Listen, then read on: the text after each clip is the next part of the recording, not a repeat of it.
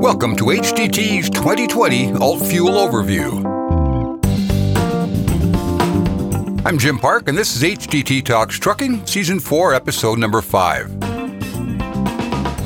As we were prepping this podcast, we were also in production of HDT's October issue. It included a cover story that was an overview of alternative fuels for trucking, specifically battery electric, fuel cell electric, and renewable natural gas.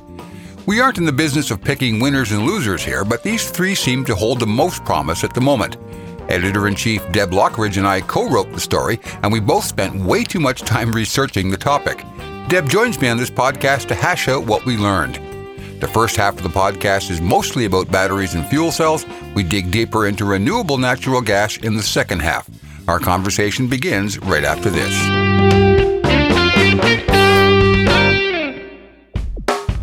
This episode is sponsored by Heavy Duty Trucking Exchange, a unique networking event where fleet managers and suppliers connect and collaborate. HDTX 2021 takes place May 3rd, 4th, and 5th in Scottsdale, Arizona. Go to heavydutytruckingexchange.com to learn more.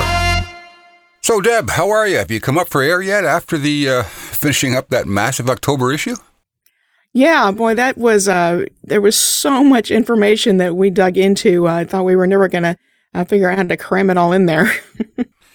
One of the things, one of the takeaways, I guess, from our October cover story on alternate fuels was how much momentum this is really gaining now. And we've been talking about alternate fuels for years, it seems. Batteries, hydrogen fuel cells, everything is just, we're seeing these things coming to fruition now. We really are. Yeah, and like you said, we've covered all sorts of things. But this past year, starting about a year ago at the North American Commercial Vehicle Show, I was amazed at the number of electric and fuel cell trucks and components and concept vehicles on display there, and it has not slowed down. Yeah, look at what we've just seen come out of California with their advanced clean trucks rule. That's huge. It is. By 2045, every new truck sold in California is supposed to be zero emissions, and there's levels, on the way there to where by 2035, 75% of Class 4 to 8 straight trucks are supposed to be zero emissions, and 40% of the tractor sales. And then the Governor Newsom just came out recently announcing that light-duty vehicles will need to be zero emissions by 2035. So that's a lot going on there. You think that's realistic? It's a good question. Because you've not only got the vehicles, which obviously, from what we've seen this past year, just about every vehicle maker and ones we've never even heard of have been working on developing these, but you've also got the charging infrastructure and questions about the grid. So it's going to be real interesting to see how this plays out. And it's not just California.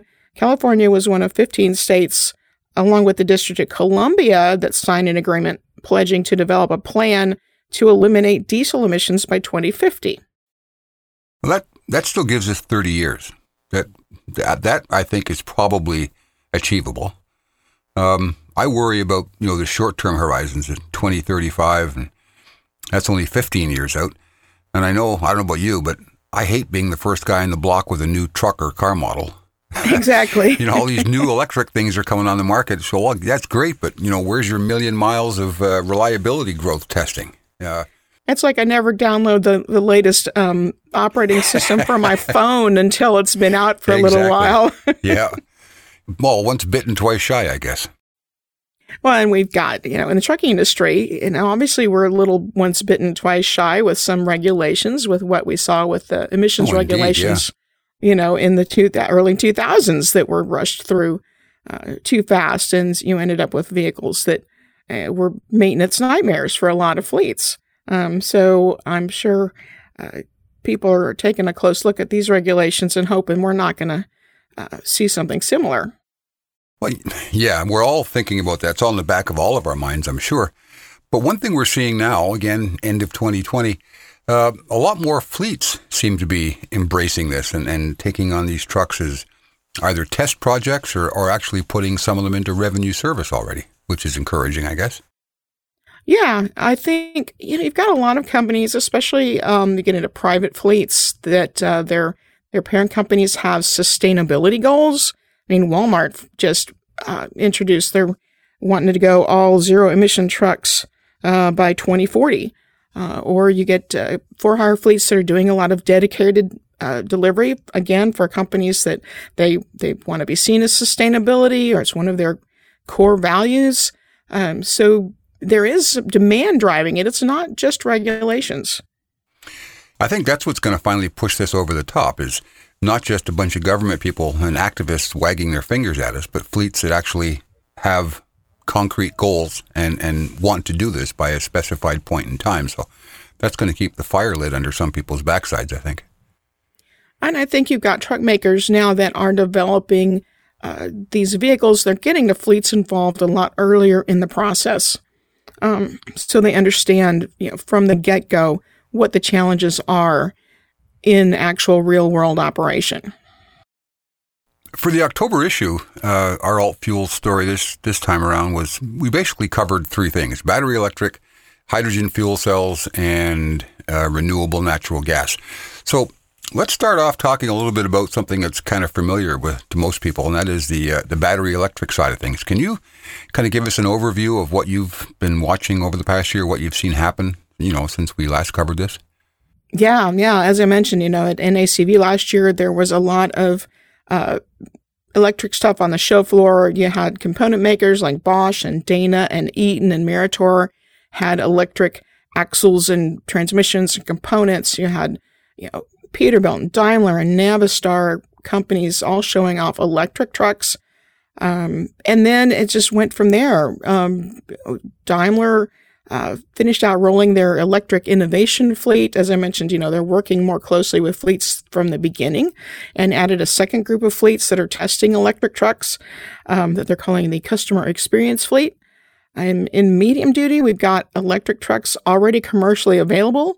Kenworth and Peterbilt just recently opened the order books on their electric trucks.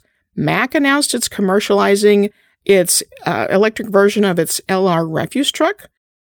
Yeah, we just heard from Hino, too, that they've got their Project Z underway now. And one of the trucks that they did, I think it was the L4 or L4, I think it was, they said was now commercially available. You could go out and buy one of those if you wanted. Yeah, exactly. They've got at least one commercially available, and they showed off several sort of concept vehicles they're working on. One of them was a Class 7 that they're working on with Allison Transmission with their new e-axle. We've got Navistar, who's recently said an electric truck's going to be the first vehicle off the line at its new San Antonio plant when it opens in 2022. And there's a lot going on the lighter duty side, too. There's companies out there looking at electric pickup trucks, and there's panel vans and cargo vans. So there is a lot of activity in the battery electric area. Well, a lot of the conversation we've been having over the past year has been about range and, the size and weight of the batteries, payload capacity, that sort of thing. Now I think the infrastructure is coming more to the fore. What did you learn about infrastructure when you were writing that story for October? Yeah, I was in several virtual events this past month or two, and more than one dealt with this electric charging question. Because, for any alternative fuel, you've always had that chicken and the egg question about infrastructure. And obviously battery electric is no exception to that. So what we're hearing a lot about now is what they call depot charging. Instead of thinking that we're going to have to get public stations at truck stops, we're looking at applications where the trucks get back every night and they can charge at the fleet facility, or if it's maybe a more regional operation, that it is something where the routes are planned ahead of time. You know that this truck always goes on this route. It can always stop at this particular terminal along the way to pick up a quick charge. So that's really what we're hearing a lot about. But what happens now is you're asking a fleet to really tackle a complex challenge. This isn't just like putting in some underground fuel tanks and some pumps. And we don't have decades of best practices to go on. This is an industry we're kind of making things up as we go along, it seems like. It's why you've got some of these pilot electric truck projects in California, like Daimler's Freightliner Innovation Fleet. You've got the Volvo Lights program. They're not just working with the fleets on how the trucks run. They're also working with fleets and partners on the whole charging infrastructure. They're working with utilities. They're working with charging companies. They're working with companies whose specialty is providing the software that manages this whole thing. So it's complex. That's putting it mildly. We don't even have one single standard yet for the actual, plugs that go in between the electric charger and the truck. Different trucks at this point are still using different chargers. Something they're working on. There's a couple different consortiums that are working on coming up with standards, and you want to also avoid having to pull power during peak times. Obviously the grid, as people wonder, can the grid handle it?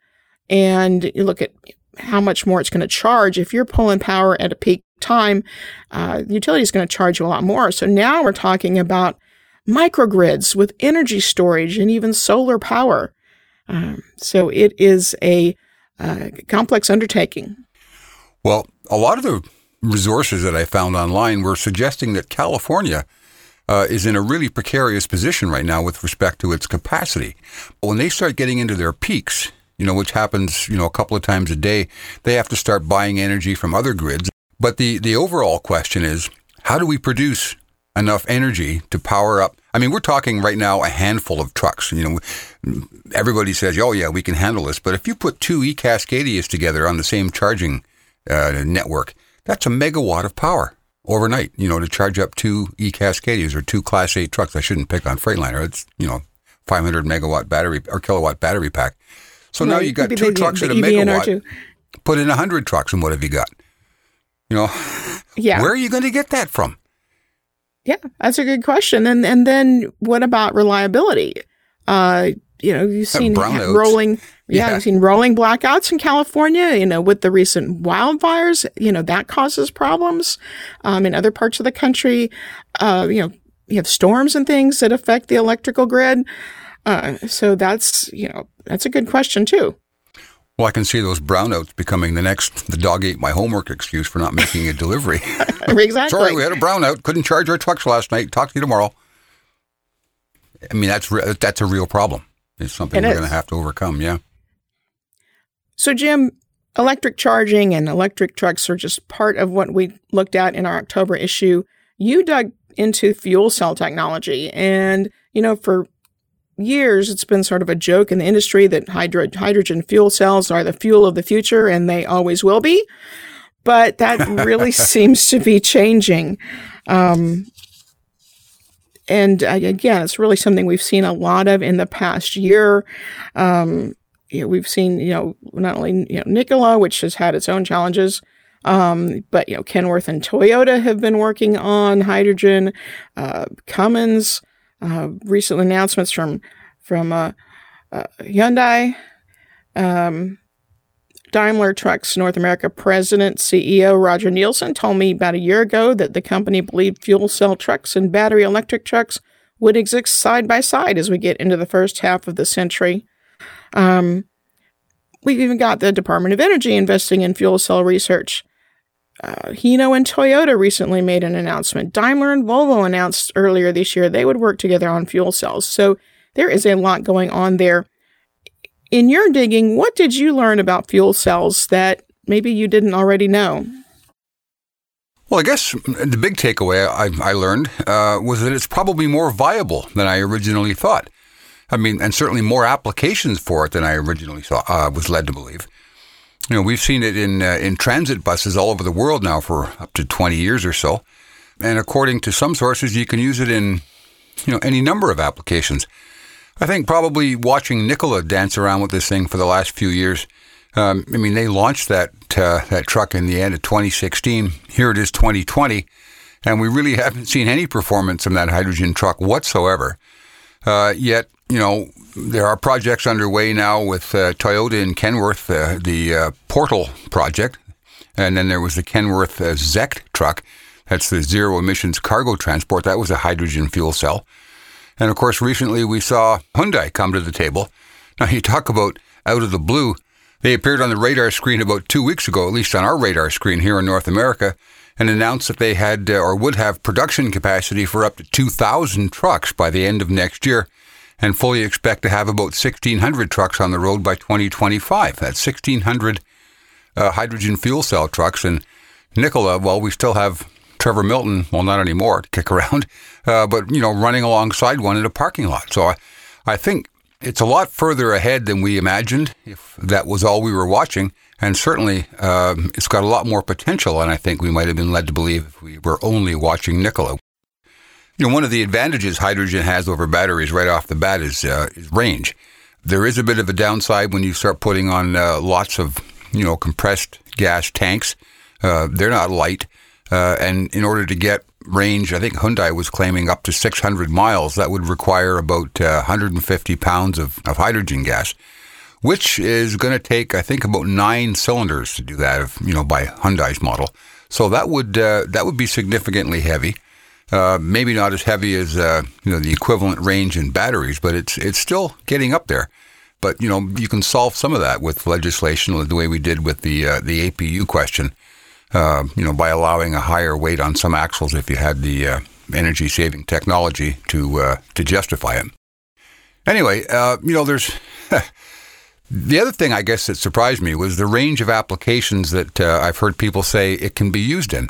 We have people, claiming now you can put it into buses, panel vans, delivery trucks, ready-mix trucks, all sorts of applications that it sounds perfectly viable. I mean, at the end of the day, it's still an electric drive system. You just don't have batteries. You have hydrogen storage tanks. So I think there's it'll work in darn near any application you bring it to. I guess you could. I guess the point that people might be thinking is that, while battery electric can be used for short haul, it's not really a good choice for long haul, at least, at this point with the technology we can see now, and that hydrogen is more suitable for long haul because of the range. So I don't know, it's a good question. To me, hydrogen makes at least as much sense as batteries, and in a lot of cases makes more sense than batteries. One of the big questions that remains with hydrogen fuel cells, I have utterly no idea how much a hydrogen fuel cell truck costs. I've heard people talking about the cost of a battery electric truck being twice the cost of a diesel.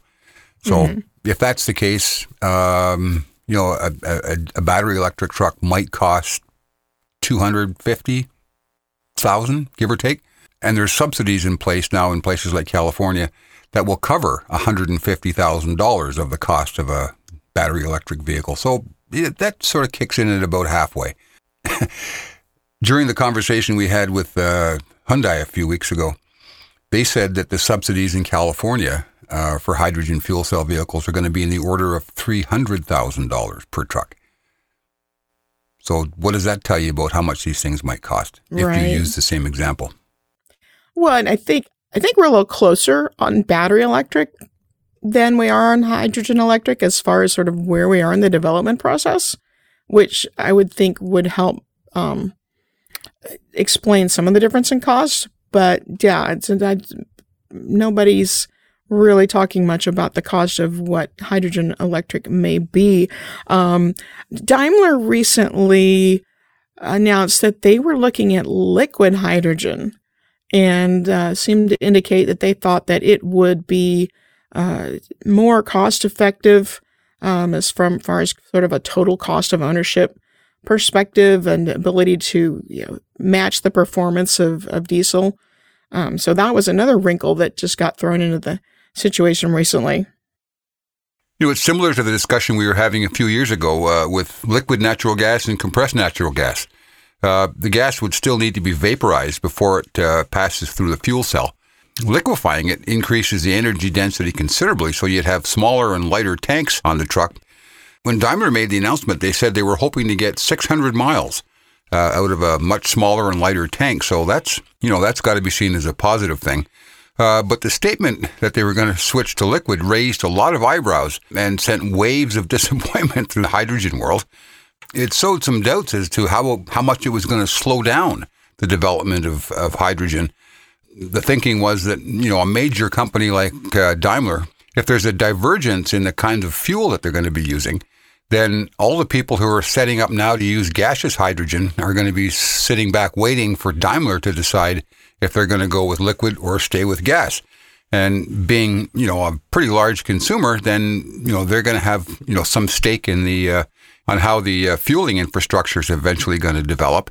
Daimler said they're going to be bringing this to the fore probably in the second half of the decade. So that's, that could really slow adoption down. There's all kinds of conspiracy theories already on social media as to why Daimler did that. Some of them have it that Daimler was just buying time or trying to buy time to catch up on its fuel cell development. So, those are conspiracy theories. Who knows really what's at play here? I'm not sure if switching gears from gaseous hydrogen to liquid at this point is a really smart thing to do, but I'm sure Daimler is a lot smarter than I am.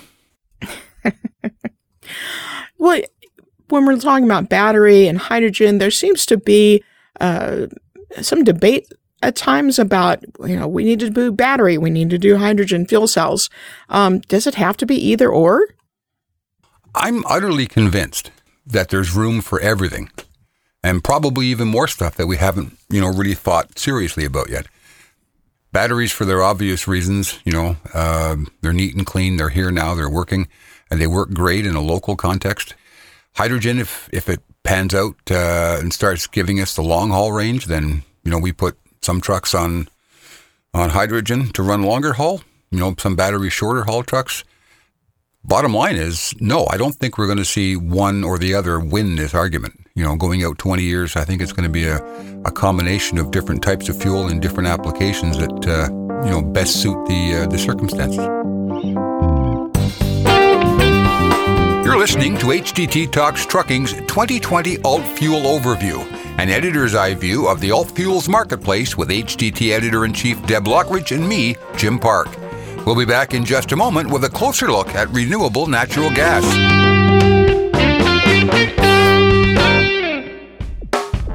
HDT Talks Trucking is brought to you by Heavy Duty Trucking Exchange, a relationship-building event hosted by Heavy Duty Trucking Magazine. HDTX is loaded with topical discussions and learning opportunities with some of the most innovative people in the business. HDTX 2021 takes place May 3rd, 4th, and 5th in Scottsdale, Arizona. Managers of Class 7 and 8 fleets apply now to be our guest at HDTX 2021. To learn more and to apply, go to heavydutytruckingexchange.com. Well, another fuel that you looked at for our October issue is not a zero emissions source of power, but is near zero, and that was renewable natural gas. And I know you discovered some interesting things about that in your research. Indeed. This might be the fuel of the future. I've been drinking the Kool-Aid, I guess. But literally, there are examples of this already working now, and it has been for some time.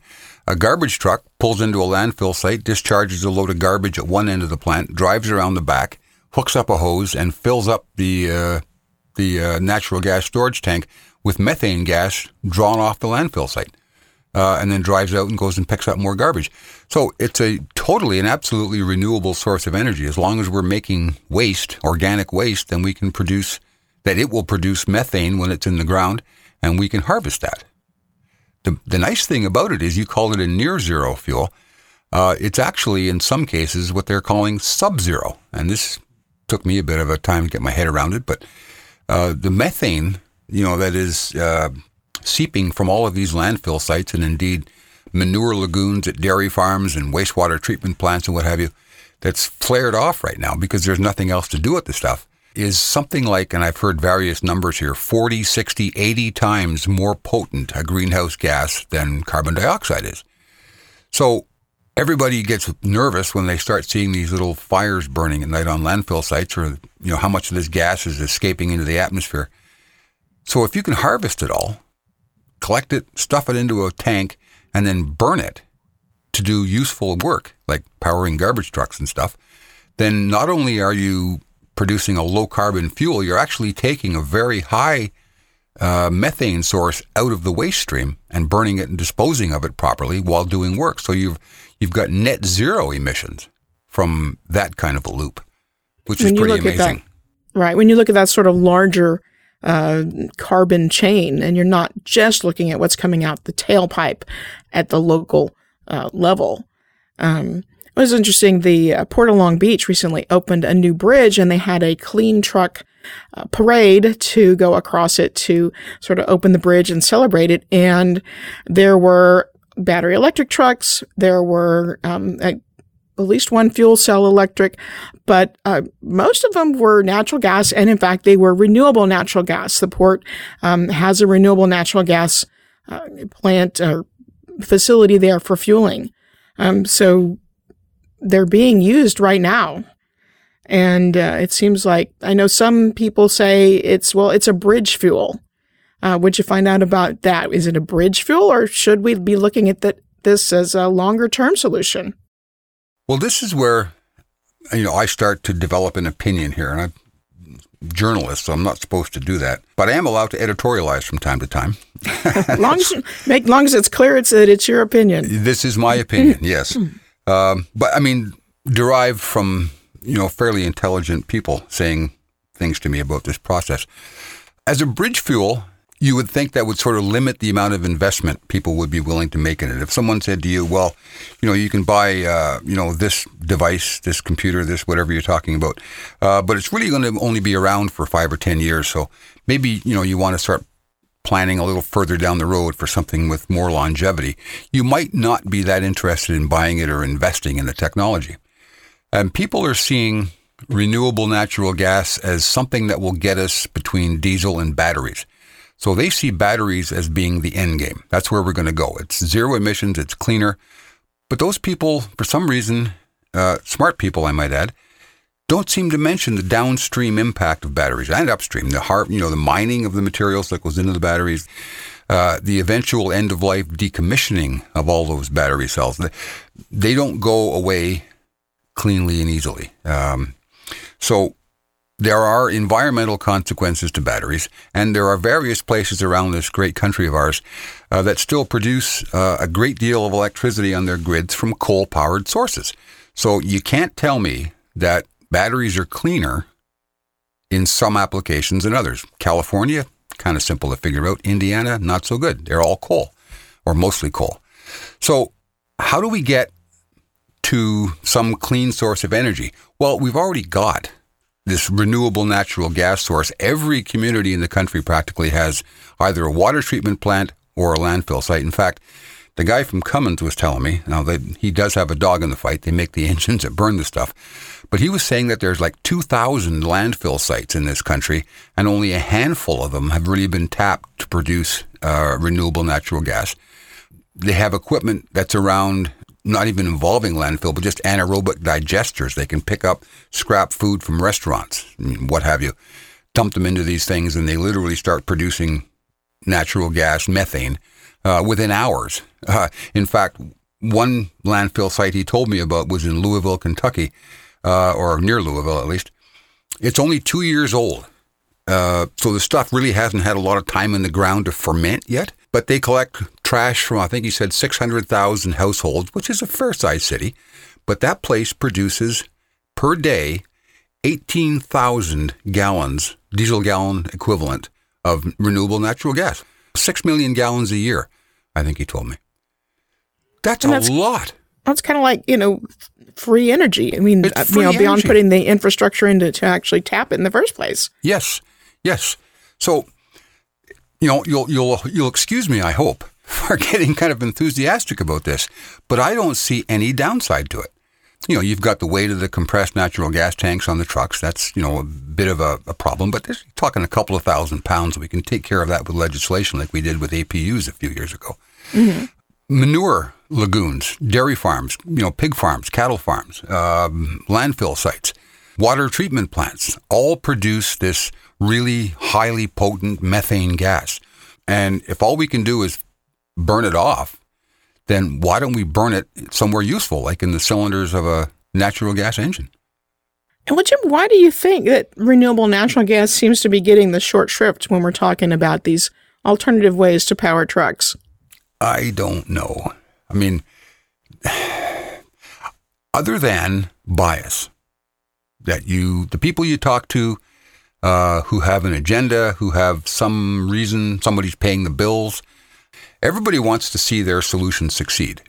So if you stop talking to the activists and the people who have dogs in the fight and start talking to people who can be a little more objective when they start analyzing this, I think you probably get a different answer. There's nothing wrong with batteries and hydrogen fuel cells. Don't get me wrong. I'm not dismissing them at all. But we have this compressed or renewable natural gas that seems to, checks all the boxes.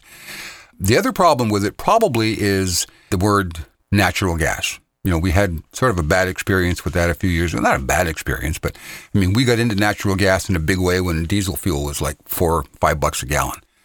Diesel is a lot cheaper now. And people are going, well, what am I going to do with all this natural gas stuff? Diesel is just simply better. And it is. But as far as second best goes, there's tons and tons of applications where you can put natural gas engines where you don't need, 2,000 foot-pound of torque and 600 horsepower, like a refuse truck or a school bus or a city delivery vehicle. There's tons and tons of vehicles that you could very easily power with renewable natural gas. Other people say sometimes that there's not enough of the stuff.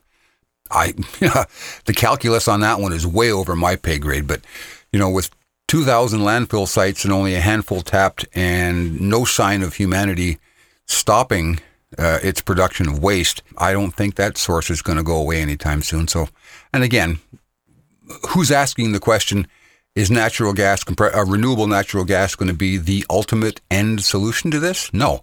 So of our limited amount of landfill, if you believe that argument, then put applications that we can serve with those limited resources to good use, like refuse trucks.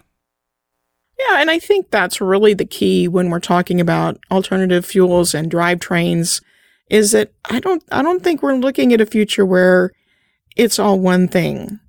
I mean, it makes sense to me that different types of applications could have different types of fuels. That, battery electric may be best for, in-city delivery and drayage type things. The fuel cells may work better for more long haul. The renewable natural gas may be better for some of those applications like refuse trucks.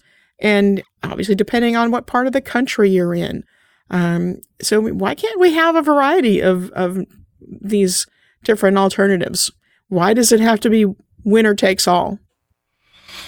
Well, if you look at the efforts and finances that California is putting into building out its low carbon fuel infrastructure, they're spending an enormous amount of money, or will be spending at some point, subsidizing all of these things.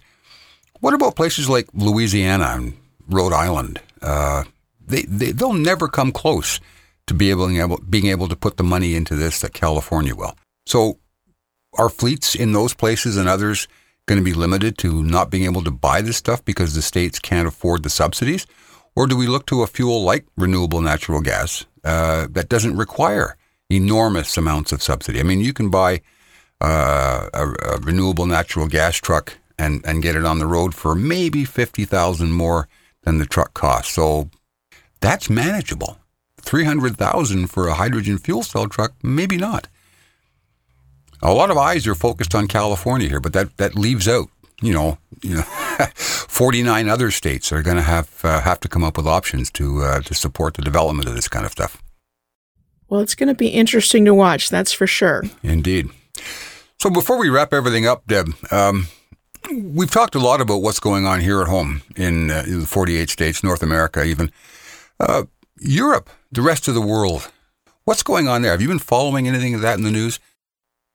Well, I think actually that's been really one of the interesting things about the development of electric and fuel cell technology. It is much more global. Just like Hyundai coming here from Korea.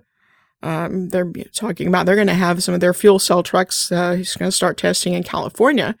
A lot of other parts of the world, Europe especially, with some of their population density and more crowded cities, are more stringent on some of their emissions regulations that they're coming up with. So I think that's driving a lot of development over there. You've got companies like Scania and the different brands under Traton, which used to be Volkswagen Truck and Bus, already testing fuel cell trucks and electric trucks over there. As we said, the Hyundai took trucks there, shipped there to Switzerland, from Korea. And so as you have more OEMs who are global in nature now, that's going to drive the research and development that they can now sort of amortize over the whole world, as opposed to just developing trucks for their specific regions.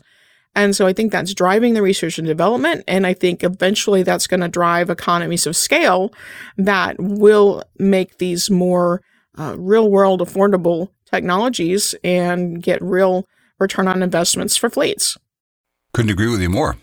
And imagine the boon to the truck makers when they can start making 1 million trucks essentially identical, than having to worry about emissions regulations in North America and Europe and Asia and Australia and every other place you can imagine. And we've even got a couple makers looking at even bringing Euro style cabovers to North America, to the U.S. Yeah. That would probably be a bridge configuration. I don't imagine we'll be that happy with the cabover, except that European cabovers are so much nicer than ours ever were. But yeah, it's a good place to start. The other thing about Europe, just while we're talking about it, their diesel prices over there are twice what ours are, if not more. And they don't have a steady, predictable supply of oil. They have to deal with the Russians. So the faster they get away from petroleum-based energy for commercial transportation, the happier they're all going to be, and the more secure they're all going to be. And they can start looking at probably a more cost-effective transportation network than they have right now, and subject to the whims of oligarchs and what have you around the world charging whatever they want for a gallon of oil. We don't have that problem here. No, I mean, we've become to the point where we're actually exporting oil now. So it's interesting how you've got a lot of different factors driving this development of alternative drivetrain trucks. As they say, may you live in interesting times. That's actually a Chinese curse. But we're certainly doing that these days, aren't we? It's keeping us busy. And no shortage of work for journalists, that's for sure. Great talking to you, Deb. We got to do this again sometime. I love hashing out stuff like this in a deep way. All right. Thanks, Jim. And, that's that article's in our October issue of Heavy Duty Trucking, if you want to learn more. And don't forget to check out the rest of the podcasts in Season 4. We've got one on the future of diesel. We've got a podcast on renewable natural gas. And I think we're going to produce a couple of special reports between now and Christmas that have got to do something with fuel cells. So thanks, everybody. Keep subscribing, keep listening to the podcast, and try and drive up our listener numbers. See you later, Deb. Thanks, Jim. HDT Talks Trucking is sponsored by Heavy Duty Trucking Exchange. HDTX 2021 takes place May 3rd, 4th, and 5th in Scottsdale, Arizona. Go to heavydutytruckingexchange.com to view the agenda and apply to be our guest at HDTX 2021. If you're new to the podcast, make sure you subscribe so you won't miss an episode, and please leave us a review or a rating while you're at it. HDT Talks Trucking is produced by Deb Lockridge, recording and audio production by Jim Park. Heavy Duty Trucking Magazine is published by Bobbitt Business Media. I'm Jim Park. Thanks for listening.